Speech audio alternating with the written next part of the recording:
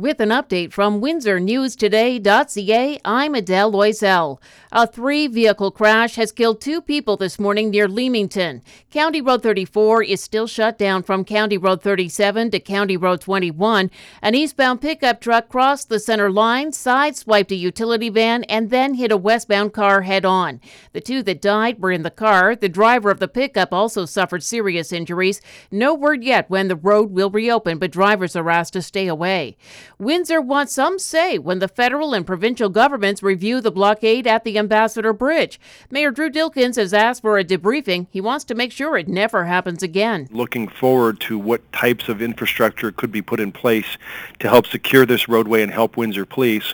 We'd just like to be part of that solution to make sure that all levels of government are working together to make sure that we can maintain the integrity of this important roadway. Policing the blockade and the immediate aftermath cost the city $5.7 million. Dilkins has asked senior governments to cover that.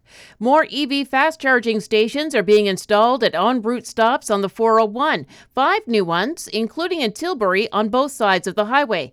All 23 locations will have 2 eventually. Busier sites will have more. The new ones are open as of today, except for the one at the Tilbury South stop. It'll be ready no later than Monday.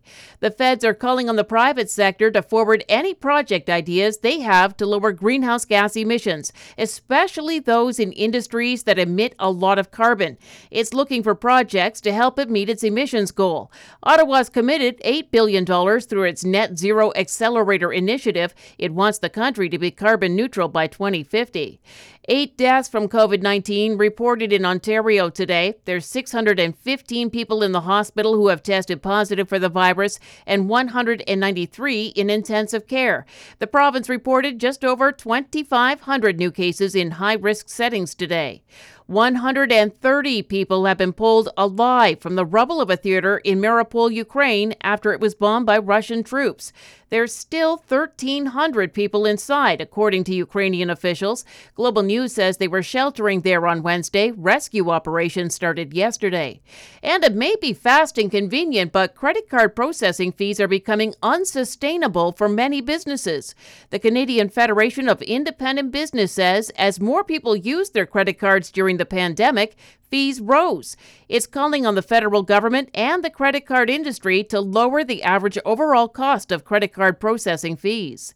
Spring training starts today for the Tigers and the Jays. The Jays play the Orioles, the Tigers, Philadelphia. No Leafs or Wings tonight, but the Leamington Flyers play St. Thomas in junior hockey. Lots of basketball. The Express hosts Kitchener-Waterloo. Michigan State plays Davidson, and the Raptors play the Clippers. Cloudy skies, maybe a shower this afternoon. We'll get up to 12 degrees today, down to 6 overnight tonight with rain and fog patches. Tomorrow will be wet and 11. Sunshine on Sunday, though, will get up to 13. For more on these and other stories, go to WindsorNewsToday.ca.